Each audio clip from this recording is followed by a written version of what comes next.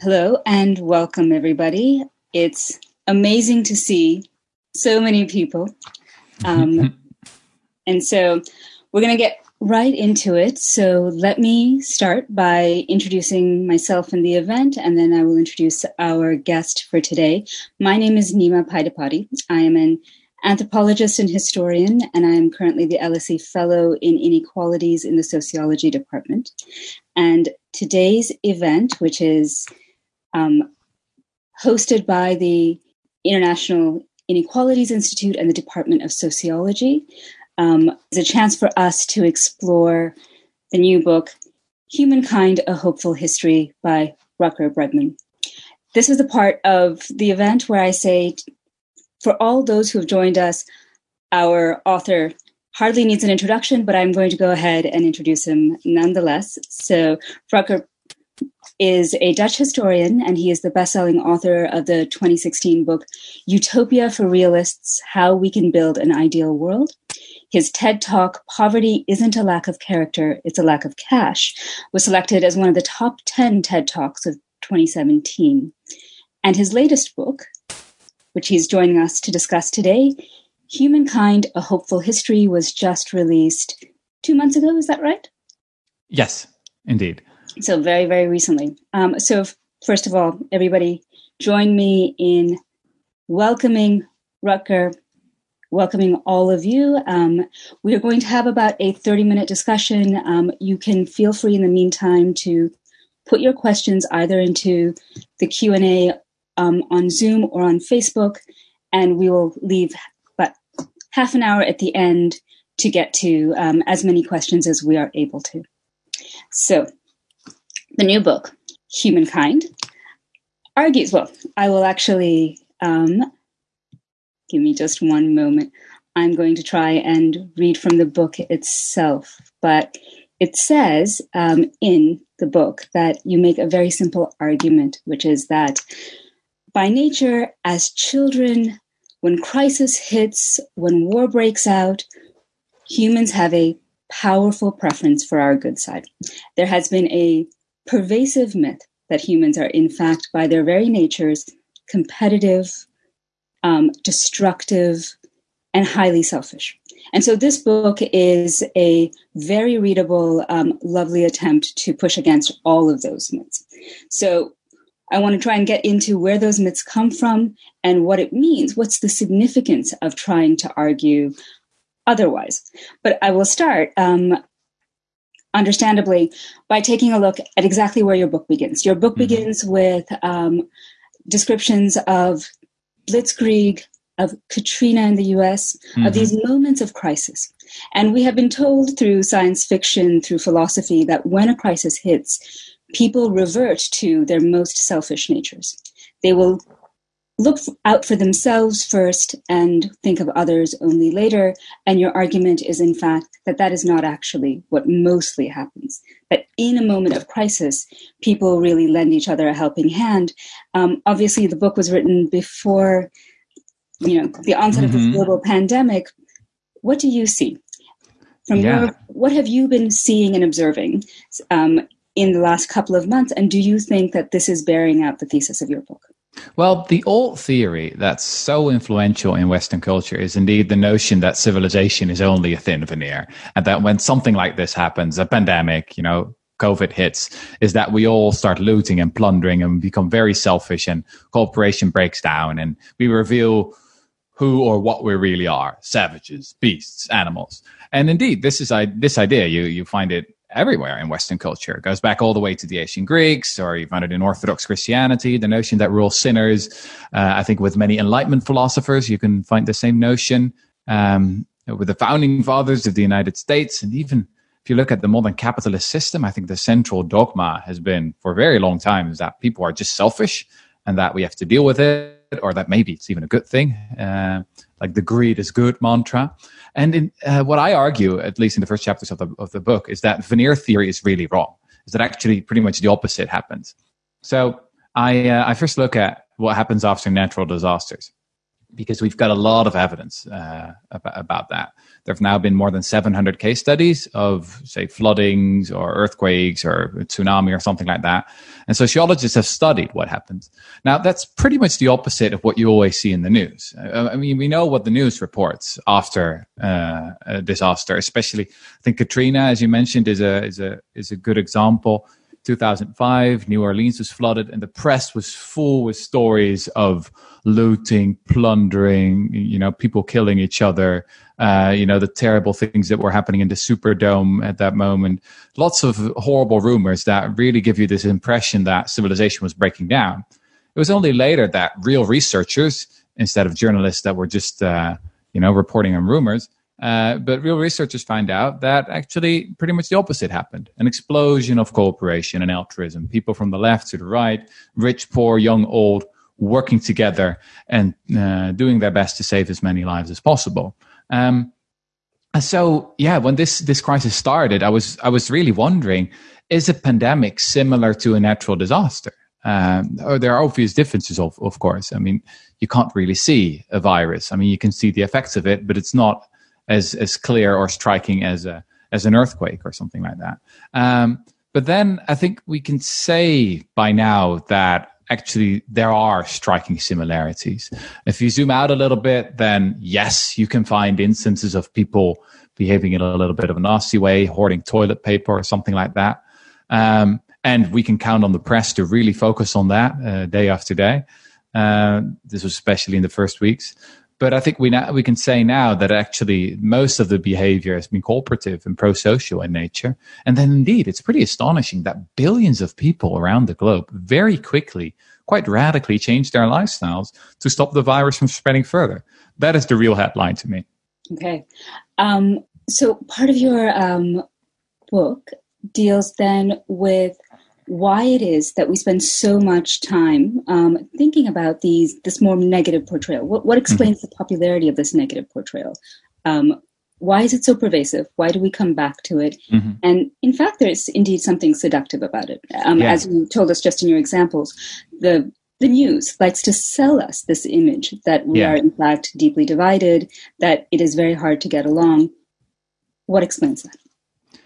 It's a great question. And I think I have a very long answer because I think there are actually four important reasons. So the first reason is indeed the kind of information that we get every day, which is mostly the news, right? We know our friends, we know our coworkers, we know our family members, and we generally like them and trust them. But then when we want to know what other people are like, those other people far away, we mainly have to rely on the news, right? And 90% of all people in developed countries follow the news on a daily basis. And the news is not a neutral product. Even when you have so-called objective reporters doing their job, they still focus mostly on the negative stuff, on things that go wrong, on corruption, on crises, on terrorism, on violence, you name it. And psychologists have long known that the news in this way is actually a mental health hazard. There's a term for this. They call it mean world syndrome, that people who follow the news too much, they become more cynical, they become more pessimistic, and they have this misguided view of human nature and the state of our society. Now, obviously, I think that the news is a bit of a superficial explanation here because, well, this darker view of human nature was already there way before the modern news industry existed. So I think we have to dig a little deeper. So the second reason would be really to look at, important thing would be to look at Western culture, where this notion of veneer theory is so deeply embedded. But then the question is why? Why does it come back again and again? And then we come with the third reason, which is that it's often in the interest of those in power. They want you to be cynical. They want you to think that most people can't be trusted and that they're just selfish. Because if we can actually trust each other, then we don't need them. Then we can build a much more genuinely democratic and egalitarian society. So I think that's important to keep in mind, that cynicism is often a tool of those in power, and it's used to justify a very hierarchical and unequal society. But then, finally, the fourth reason, I think why we fall for this all the time, it's a little bit in our own nature as well. Psychologists call this the negativity bias.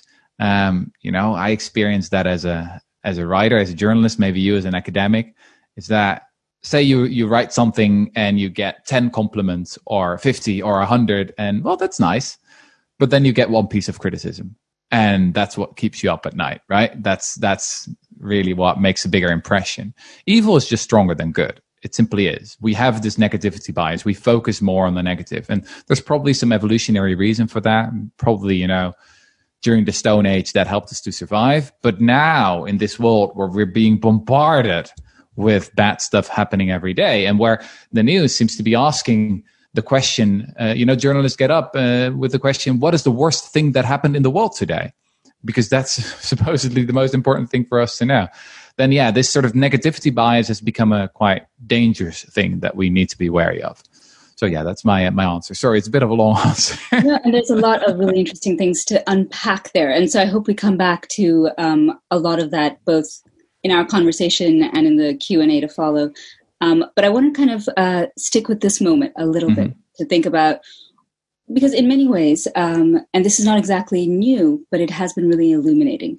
Crises both show us things that have always been there that we have never paid attention to, and they also subvert or overthrow ways of doing things that we've always done, that we've taken for granted, we thought we could never shift. And so I think this is a really instructive kind of moment to think about and to think alongside your book with. And so I agree that this is a moment where you can see a lot of different kinds of behaviors, as you can in any crisis, selfish ones as well as altruistic ones. But it has actually been, for me, a moment where I've seen a great deal of social solidarity. And you see it when, in this very strange way, where, many of us feel very isolated. We are at home, we're, maybe with our families, but we don't see many of the people that we used to have face-to-face contact with. And yet we are doing this not just for our own sake, but very explicitly we are doing it for other people, for our friends and neighbors and family who we want to protect, our colleagues at the LSE. We're doing it for our students and for our community, both now and, in the year ahead. And so there's this real sense that we are really in this together. Nevertheless, I wonder whether we shouldn't just be talking about human nature. Are we selfish or are we altruistic? But what are the social conditions that allow us to be one way or the other? And what I mean by this is that, so I'm an American, and even though I'm sitting here in the UK, when I see things in the US, I see not people being incredibly selfish, but a kind of politics that's incredibly divisive. So that something like wearing a mask has become a symbol for one side of the political divide or the other. When people refuse to wear masks, sometimes the rhetoric looks like, I'm not going to have my own freedom impinged upon. It looks like a selfish reason. But often, actually, it is a social reason. It says that I belong to a certain group or to a certain kind of politics or to a certain viewpoint, and I will not be co-opted into a different viewpoint. And so in this moment, thinking alongside of your argument and your book, can you help us think about the social behaviors that either bring us together or divide us? Yeah, I think you made a brilliant point there. Is that indeed the not wearing of masks? It's more like you should look at it and think of group identity, and that they just want to show they're part of a different group, and it's about comradeship and solidarity and cooperation, actually, and that is disturbing at the same time. So, in my book, I argue that on the one hand, we human beings, we've evolved to be friendly. There's strong evidence now from evolutionary anthropology and from biology that for millennia, it was actually the friendliest among us, the most pro-social among us, who had the most kids, and so had the biggest chance of passing on their genes to the next generation. The scientific term for this is self-domestication. I think we all know what domestication is, right? You've got goats, you've got sheep, and you've got cows who've been domesticated by us. We selected for tameness, and then let's say you start with a wolf and you end up with a chihuahua. That's what domestication is. Now, we know what the result of that is, of domesticating a species. There's a long list of traits. So they become they just look more friendly. They have thinner bones. They've got smaller brains. And on average, domesticated species are just a bit more childish. It seems like they never really grow up anymore. They're puppified, I'd like to say. And then you look at us, at human beings, and it seems that we've always also been domesticated. I've got my own term for this. I call this homo puppy, which is, I hope that I'll be remembered by science for that. Probably not, but maybe. And so we're a little bit like domesticated apes, baby chimpanzees. And that is actually our true superpower. It has helped us to cooperate on a scale that no other species has been able to do in history. But it's important to remember here that there's a real dark side to this friendliness. There's also this capacity that we have for groupish behavior or tribal behavior, as they often call it, that is sort of the dark side of this. Is that we often do the most horrible things in the name of friendship, in the name of comradeship, in the name of loyalty.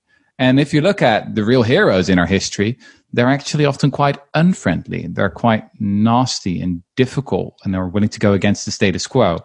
We often forget about this. So think about someone like Martin Luther King, who's now been sanitized, and we have the Martin Luther King Day in the US and say, oh, we all love him, he's a hero.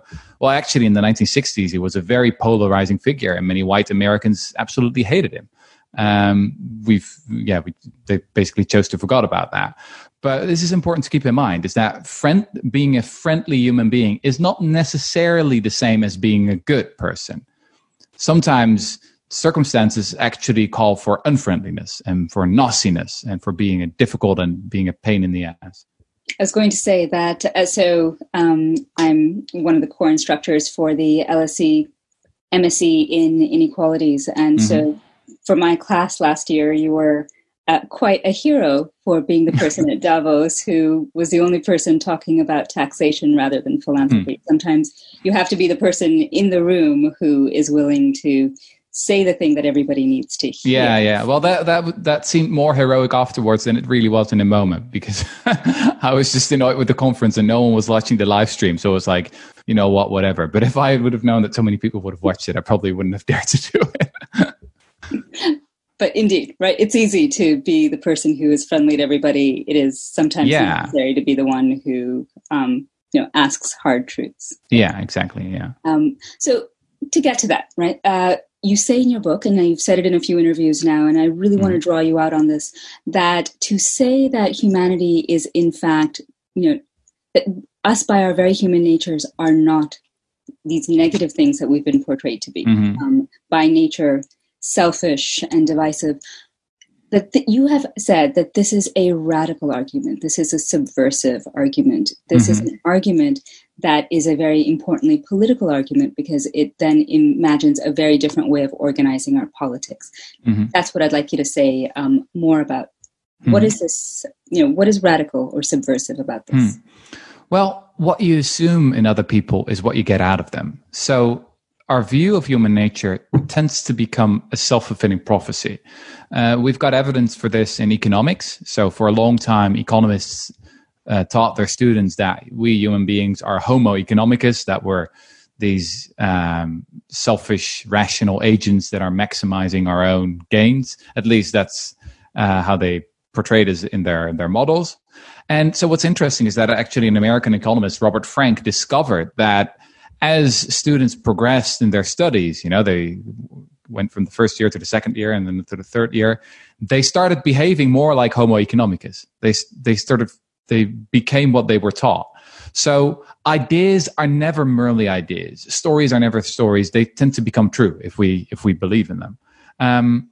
So this is why I think it's important to update our view of human nature to a more realistic one, because then we can design our institutions around them. Obviously, humans are in many ways produced by their institutions, by the schools they go to, or the workplaces, or how we do democracy, or even our prisons.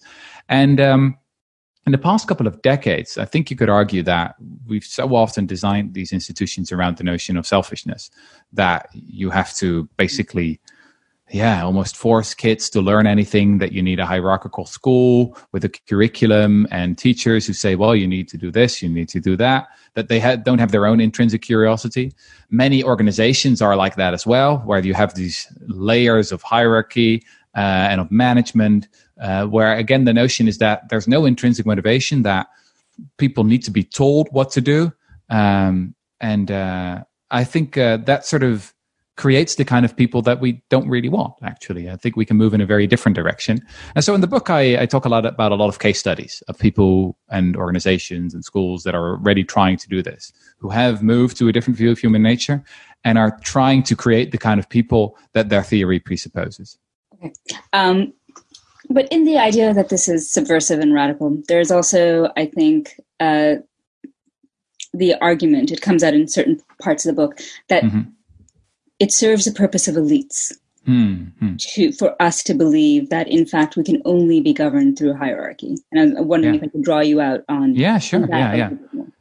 I think this is the classic argument that was described by a philosopher like Thomas Hobbes.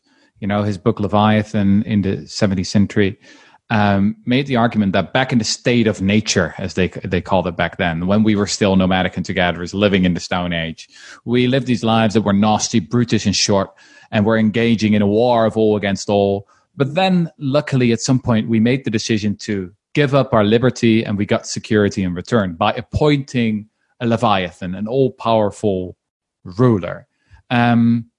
This is, I think, the argument that's still made today when in the US politicians talk about law and order, or, you know, that we need police and the army to protect and serve, because otherwise, you know, we would all kill each other or something like that. That is basically the argument. So I think that often those at the top who have been, I think, often corrupted by power, this is sort of the short summary of my book would be, most people are pretty decent, but power corrupts. Now, those at the top, they want you to be wary of other people. They want you to watch as much CNN and Fox News as possible, because then you'll be afraid. And it's just easier to rule people who are afraid. And it's very difficult to rule people who believe in their fellow citizens, because they tend to work together, they tend to cooperate, et cetera, and they're not quick in being submissive to some kind of ruler or something like that. So yes, I really think that cynicism is a gift to those in power, and believing in the good of humanity is an act of defiance. Okay. And certainly we're seeing some of that same debate being played out in the US, where the abolish the police, defund the police type movements are trying to imagine different ways of cooperatively solving problems within communities, or reallocating resources to other forms of problem-solving techniques rather than policing. And much debate about whether that is desirable, possible. But again, this is a moment that is opening up some of those avenues that perhaps had not been on the table, or not been on the table as publicly as they are currently. So this and we've got great examples of different ways of policing in other places around the globe, actually. So in my book, I devote one chapter to the criminal justice system of Norway, which is pretty much the opposite of the American system, where, for example, you have prisons where the prisoners have the freedom to socialize with the guards. Guards often don't even wear uniforms. Prisoners can make music together. They've got their own music studio. They've got their own music label, which is called Criminal Records. And then you look at the results. You look at the scientific evidence behind it. And it turns out that actually they've got the lowest recidivism rate in the world, the lowest chance that someone will commit another crime once he or she gets out of prison. Now, the US is pretty much the opposite. They've got these traditional prisons, which are, I think, universities for crime. So they bring in people for small drug offenses and they turn them into real criminals. And this is all being funded by the taxpayer. It's a pretty crazy system, if you ask me. And the same is true for policing. So if people are protesting peacefully and you show up in riot gear, what do you expect? Right? It's sort of you get what you bring. And I think there are other ways of policing, what they call community policing, and we've got a huge amount of evidence that that's way more effective. Actually, it was Elinor Ostrom, the first woman to win the Nobel Prize in economics in 2009. Now, she became famous because she did brilliant research into the commons, sort of the third way after the market and the state of people just working together in a democratic way. But not many people know that in the 70s, she was one of the first experts to lead a study into policing in the US.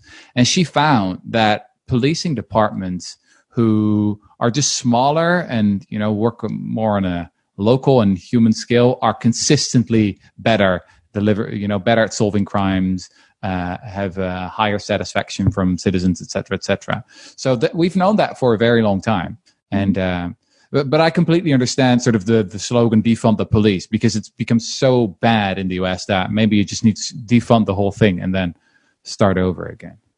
To pick up on that, and I see some of the questions that have now started to pop up in the chat as well, that there's a lot of questions about cooperation. So say that, we are ready to embrace this new idea of human nature, that we are not divisive and selfish, but we are by nature caring and concerned about our fellow citizens, that we are far more cooperative and kind.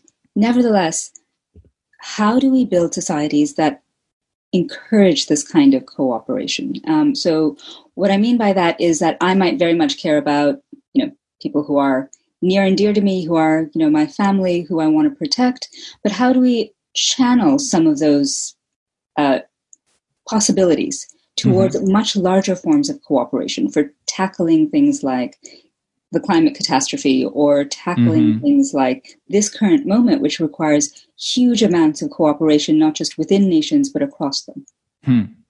So a couple of things. In the first place, I didn't want to write a self-help book. There are a lot of self-help books out there, and I think most of them don't really help. This is really about applying an idea on an institutional level. And in the book, I just give a couple of examples of people who really inspire me, who I think are, just great case studies of how you can redesign your organization with much less hierarchy, much less management, if you actually start trusting your employees. And then you can work on a huge scale with only self-directed teams. I also talk about how this would work in education, which has pretty radical implications as well. I think you can just ditch the idea of homework or of different classes, that you can mix all the ages, you can mix all the levels, and you can give kids the freedom to follow their own curiosity and create their own learning path. So that is, I think, really inspiring, but there are probably many, many more examples, and I'm not an expert on all of those. The only thing that I do know is that once you change your view of human nature, well, pretty much everything changes. So my job, I guess, as a writer is to tell different kind of stories, because we humans, we often are, or we become the stories that we tell ourselves. Stories are never just stories. So one of my personal favorite stories in the book is about this real life Lord of the Flies story, where, we've all read, I think, or at least heard of Lord of the Flies, where you have these group of British boarding school kids who shipwreck on an island and quickly turn into savages, and at the end of the novel, 3 of them are dead. So I wondered whether it had ever really happened, and found this case in 1966 where 6 Tongan kids had shipwrecked on an island in the Pacific near the island is called Ata, and they survived for 50 months, and they're still the best of friends today. Now, that's obviously not a sort of a scientific experiment, but I do think that if we still let millions of kids read Lord of the Flies around the globe, then they also deserve to know about that one time that real kids shipwrecked on a real island, because that's a very different kind of story. And so my hope is that, telling different kind of stories can help us to, behave in a different way and create a different kind of society. Okay. I'm going to ask one final question, and I think we'll then open it up to questions from our audience. So my final question, because this is being hosted by the Inequalities Institute, and a lot of our audience might have come to us because they were also interested in your earlier work as well. So I'm wondering if there's a connection, or how you would tease out the connections between this work and your book Utopia, which is to say that one which is arguing for things like universal basic income. What are the kind of connections there? So I think that Utopia for Realists is a very, what's the term in English? Like a wonky book, right? With a lot of research and statistics and numbers. And I try to convince people that something like a universal basic income is a good idea, because we've got so much evidence that it actually works. We've got experiments going back all the way to the 1970s that show that if you just give people money, they tend to use it quite well. Actually, poverty, as I like to say, is just a lack of cash. It's not a lack of character. Now, I published a book, and then I had the privilege of talking about it with a lot of readers.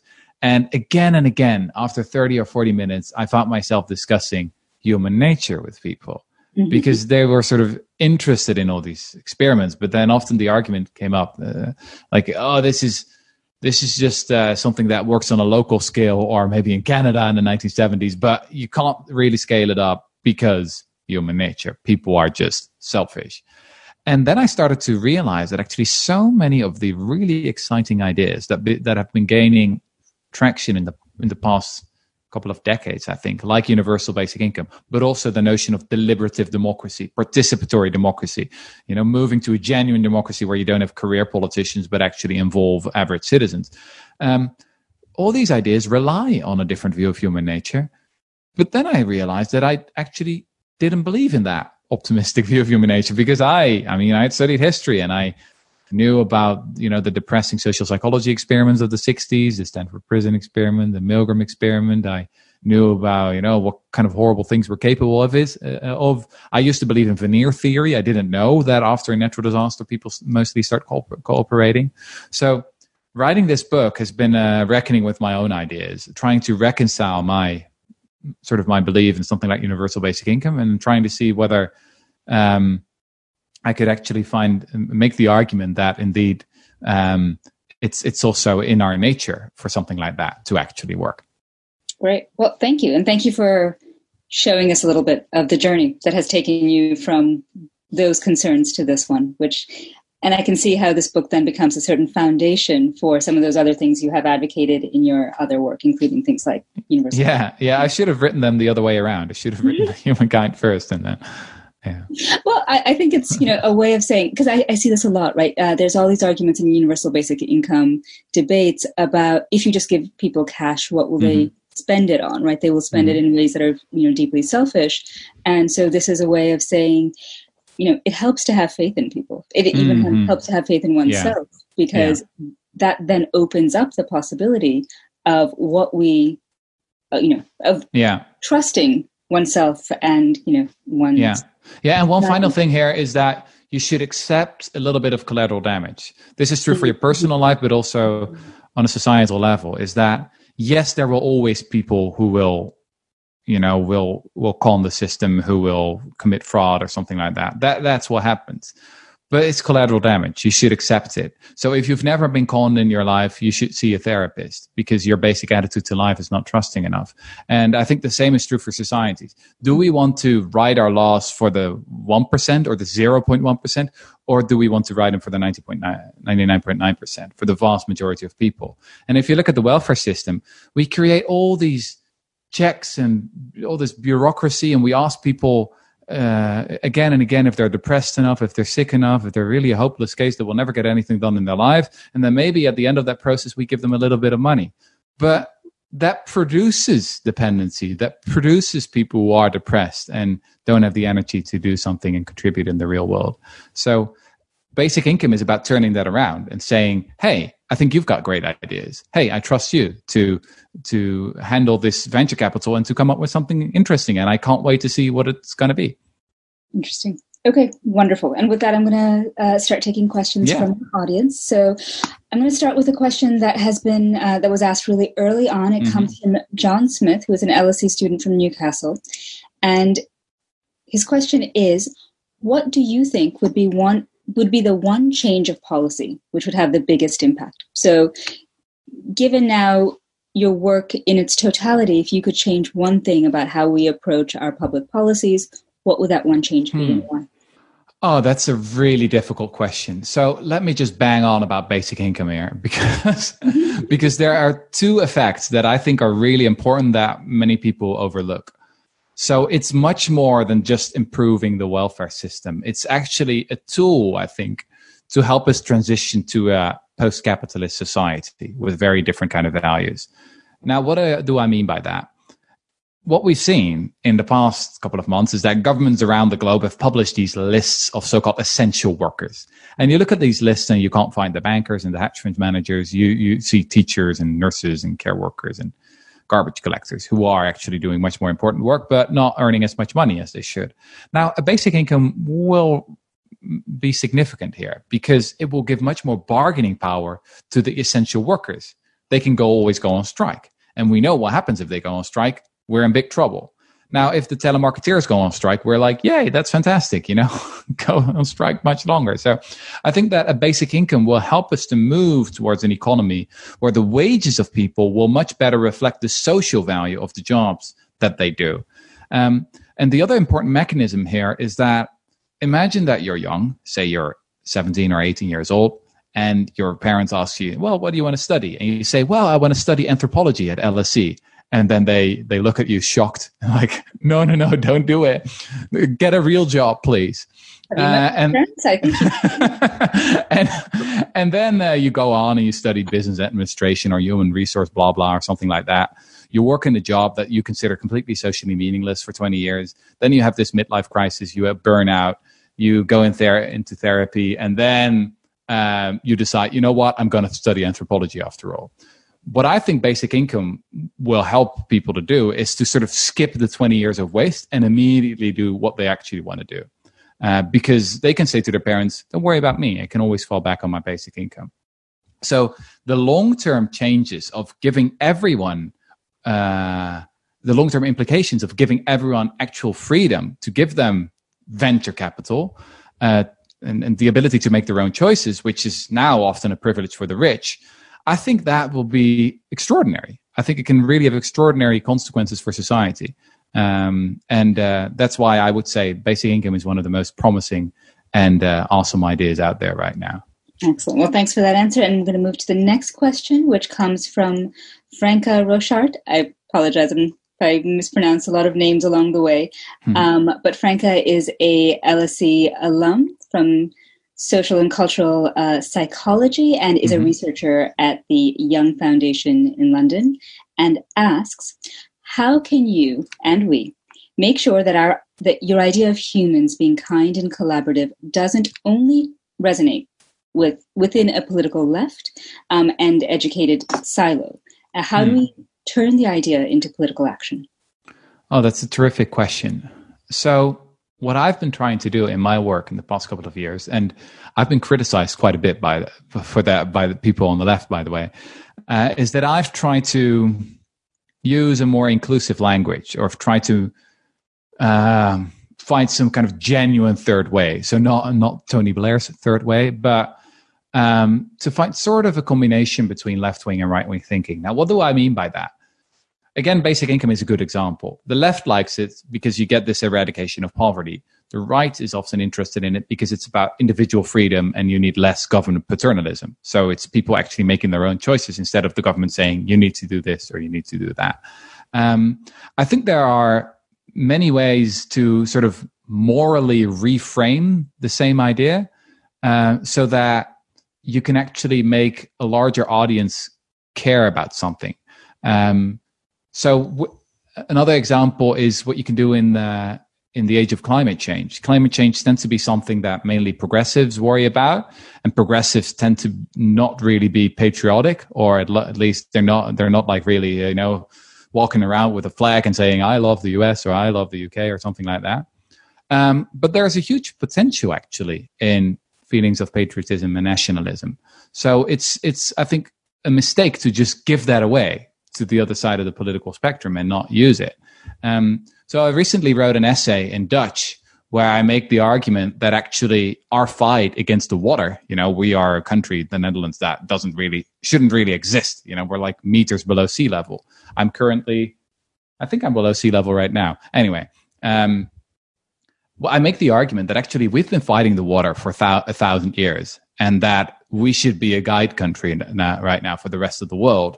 And be in the front in the battle against climate change. And it's something to be proud of because we've shown earlier, for example, after a terrible disaster in 1953, when the country was partially flooded and, almost 2,000 people died. Then we built these great delta works, which are still, one of the wonders of the modern world that protect us against the sea. And now we need a new delta plan, a big, ambitious infrastructural scheme, which is something like the Dutch Green New Deal. So I think that is something that we should try to do more. It's also my frustration as a European is that often we import this American language. So I hear European politicians talking about a New Deal or a Green Deal, and I'm like, come on, come up with your own terms. That is American. We can find our own or connect to our own culture and heritage, because climate change is such a big story that you probably need 1,000 stories to do enough, or 10,000, right, to convince enough people that they should do their best in contributing something.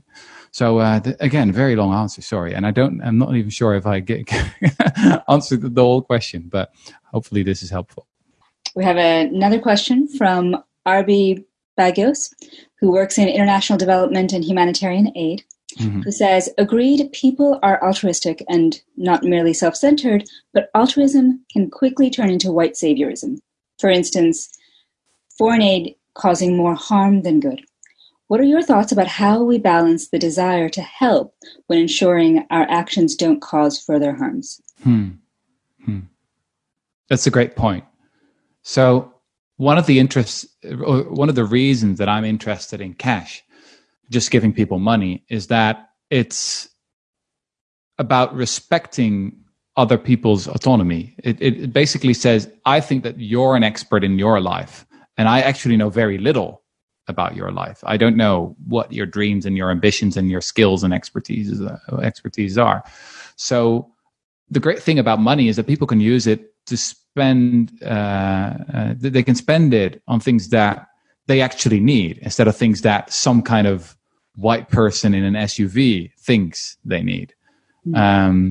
So yes, I think, and this is, I think, an exciting development in development aid, is that more and more there's discussion around, who are the real experts here, and do we really give people the tools to make their own choices? There's this saying about don't give a man a fish, but teach him how to fish, and I've always hated that saying. I hated it because what if you're a vegetarian?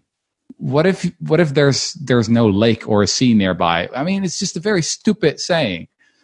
Just give people money and maybe they'll do something completely different that you've never heard about and couldn't imagine that they would do it. Excellent. So our next question comes from Ami Bar-On, who's a professor in philosophy in Binghamton University in the U.S., who agrees that people cooperate and may even cooperate more than as in there might be more cooperative than selfish.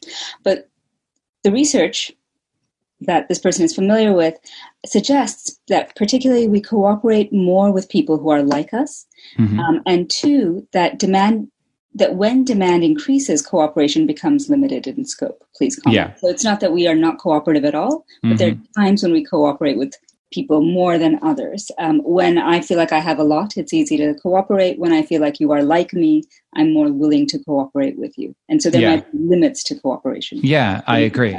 One of the most important limits to human cooperation is that we've sort of been shaped by evolution to interact on a face-to-face basis, which is also so difficult about this moment, about this pandemic, is that we've been hardwired to really touch each other and to connect with one another in a very physical way.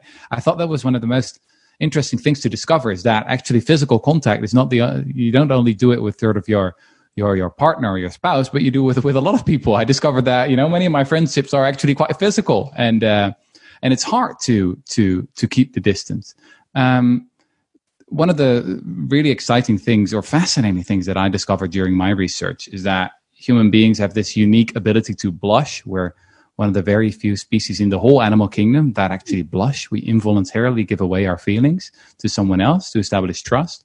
Also, our eyes are unique in the sense that all the other primates, they have sort of dark around their eyes, so you can't really follow their gazes. But we have white sclera, white around our irises, which means that we can look each other in the eye, and we just, again, involuntarily give away what we're looking at. And again, it establishes trust. But in a large-scale society, obviously, face-to-face interaction becomes more difficult.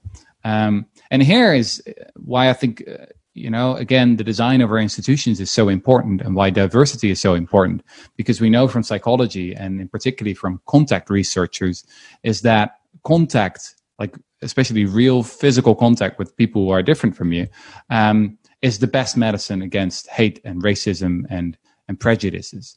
And that is why segregation is so worrying, because it's really hard to hate someone who's standing in front of you, but it becomes more easier when the distance increases, the physical distance and also the psychological distance. So I'm not saying that's easy, but it is, I think, and it has been for a very long time, the way forward is to try and build institutions that again and again and again bring people together. Our next question, I'm just going to, comes from Jonathan Pizzuti, who's a LSE student from the US. Jonathan asks, your discussion of hope for humanity seems to integrate ideas traditionally conveyed in a spiritual or religious context. Mm-hmm. Do you believe that these moral ideals are possible without a metaphysical grounding? If so, how do you think you can ground a compelling case for hope in a secular world? So if you come from, say a religious background that instills certain kinds of ideals and certain beliefs about human nature, those are, in some ways quite available and easy to kind of, share with others. Do we need something like that to ground these ideas? And if not, what's the compelling case in a secular world? Oh, I love that question. So I have a religious background myself. My father is a pastor, a Christian pastor. And obviously, as anyone has to do, when I was around 18, 19 years old, I wondered, do I actually believe in God? Do I believe that Jesus died on the cross for my sins? And that was the moment I became an atheist. And that was the moment, the period in my life that I was obsessed with all these writers like Richard Dawkins and Sam Harris and Christopher Hitchens, like the new atheists who were trying to show again and again that, religion is so silly and it doesn't even make sense and the Bible contradicts itself and blah, blah, blah, blah, blah. After a while, I became bored with that and became a little bit fed up with it, because I started to realize that actually it's much more interesting to ask the question, what's the effect of a certain dogma? What's the effect in our lives, in our societies, of us believing this or that? You can talk for a very long time about the literal truth of the Bible and this, and does it contribute? But that, I don't really think you should read it in that way. It's much more interesting to think, well, what is sort of the social effect of us believing that, a God exists, or us believing that human beings are fundamentally sinful, or maybe they're actually good. And then that's the great thing about theology. You can reinterpret all the time, right? So there are versions of, and this is what the religion I know a little bit more about, the versions of Christianity, Orthodox Christianity, that I think are quite cynical, that indeed portray humanity in a very dark light, especially sort of Calvinism, again, the notion is that people are just born evil and that babies are already pretty much evil. But then there are other ways of reading the Bible as well, especially the New Testament. And then the funny thing is that when I was writing the last chapter of my book, which is, I must admit, it's a little bit of the self-helpy part of the book. I was going to ask you. I didn't want to take up too much, but there are these things at the very end. Yeah. We can do. Sorry, I couldn't resist. But then I was thinking about what are sort of the rules for life if you really believe that most people are pretty decent. And I found myself quoting the Sermon on the Mount quite a few times. And also this notion of turning the other cheek, which is, I think, an incredibly powerful and rational principle that we can use in our criminal justice system that, the Norwegians, as I said earlier, have already been doing for quite a while with great success. So, yes, I think we should be sort of less obsessed with the literal truth or this or that dogma and just wonder what are the effects of people believing this or that. I think that's much more interesting. And if then religion can be a force for good, then great, right? But I think the question to some extent was saying that if you have no grounding at all in these kinds of religious communities and practices that they have had for a very long time, to think back to your earlier phase of reading Christopher Hitchens, right? How do we ground our sense of possibility and hopefulness if we don't refer to something larger than ourselves? Yeah. Well, I remember sort of reading and understanding evolutionary theory for the first time. Mm-hmm. I was, a student of a Christian school, so they were like, well, that's not really true, and that doesn't exist, and a very silly theory. And now, then when I was 18 or 19 years old, I started to understand, well, there's actually a lot of really good evidence for this. And I remember feeling quite depressed about it, because it seemed to me such a world without meaning, such a senseless mechanism of, that 99% of all species are already extinct, and that we're in this meaningless, race or survival of the fittest. But writing this book has been quite a comforting experience for me, because I think the message of self-domestication theory, for example, sort of where researchers ask the question, why have we conquered the globe? Why are we still here? And the Neanderthals, why are they gone? Well, the answer is because we're not alone. So maybe there's no God. Maybe there's no bigger reason for all of this, but at least we're not alone. And I think that's pretty terrific that we're not alone. With that, I'll move to the next question, which comes from Emma Deloria, who's a lawyer in London, and asks this, I think, very poignant question for our mm-hmm. time. How can we reconcile the need for cooperation with the increasing concentration of wealth? Looking at populist governments globally, and particularly both the US and Brexit situations, with a no-deal Brexit hedging, those with political power appear to have a larger financial vested interest in undermining cooperation than previous political classes. How might we break this in the context of failing anti-corruption legislation? Yeah, I agree that's very worrying. Then at the same time, I see quite a lot of progress. One of the strange things is that the moment when people start to become more angry about something, that is actually already the moment when things are improving. So to give one example, 10 years ago, how many people were writing and thinking about the phenomenon of tax paradises? Well, I can tell you, very few people. Very few journalists were writing about it. No one had heard of people like Thomas Piketty, the French economist, and even to do research into inequality, very few economists were doing it. Actually, Robert Solow, one of the Nobel Prize winners in economics, in 2003, he said that it's just wrong to even study inequality because it has this, corruptive effect on the discipline or something like that. That has totally changed. The top journals in economics, they've got a lot of papers about inequality.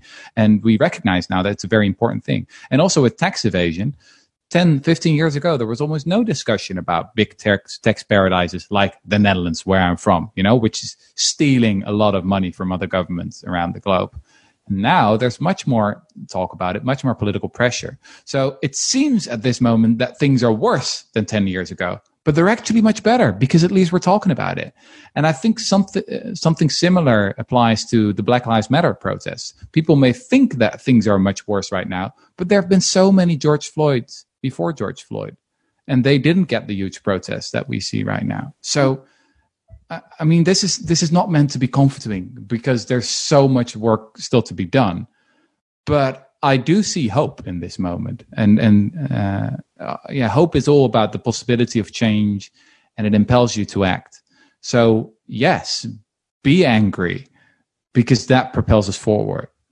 So here we have it's more of a comment, but I'm going to turn it into a question. It comes from Sudhir Anand, who is a senior member of the Inequalities Institute and is currently in Oxford.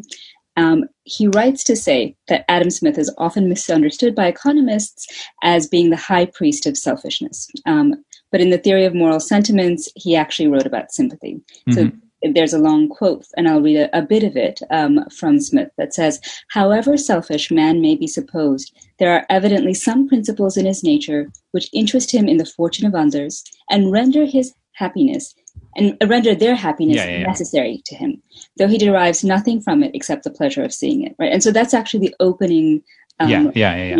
And that was actually his favorite work. He liked the Theory of Moral Sentiments more. And that was the one that he was most known for in his own lifetime.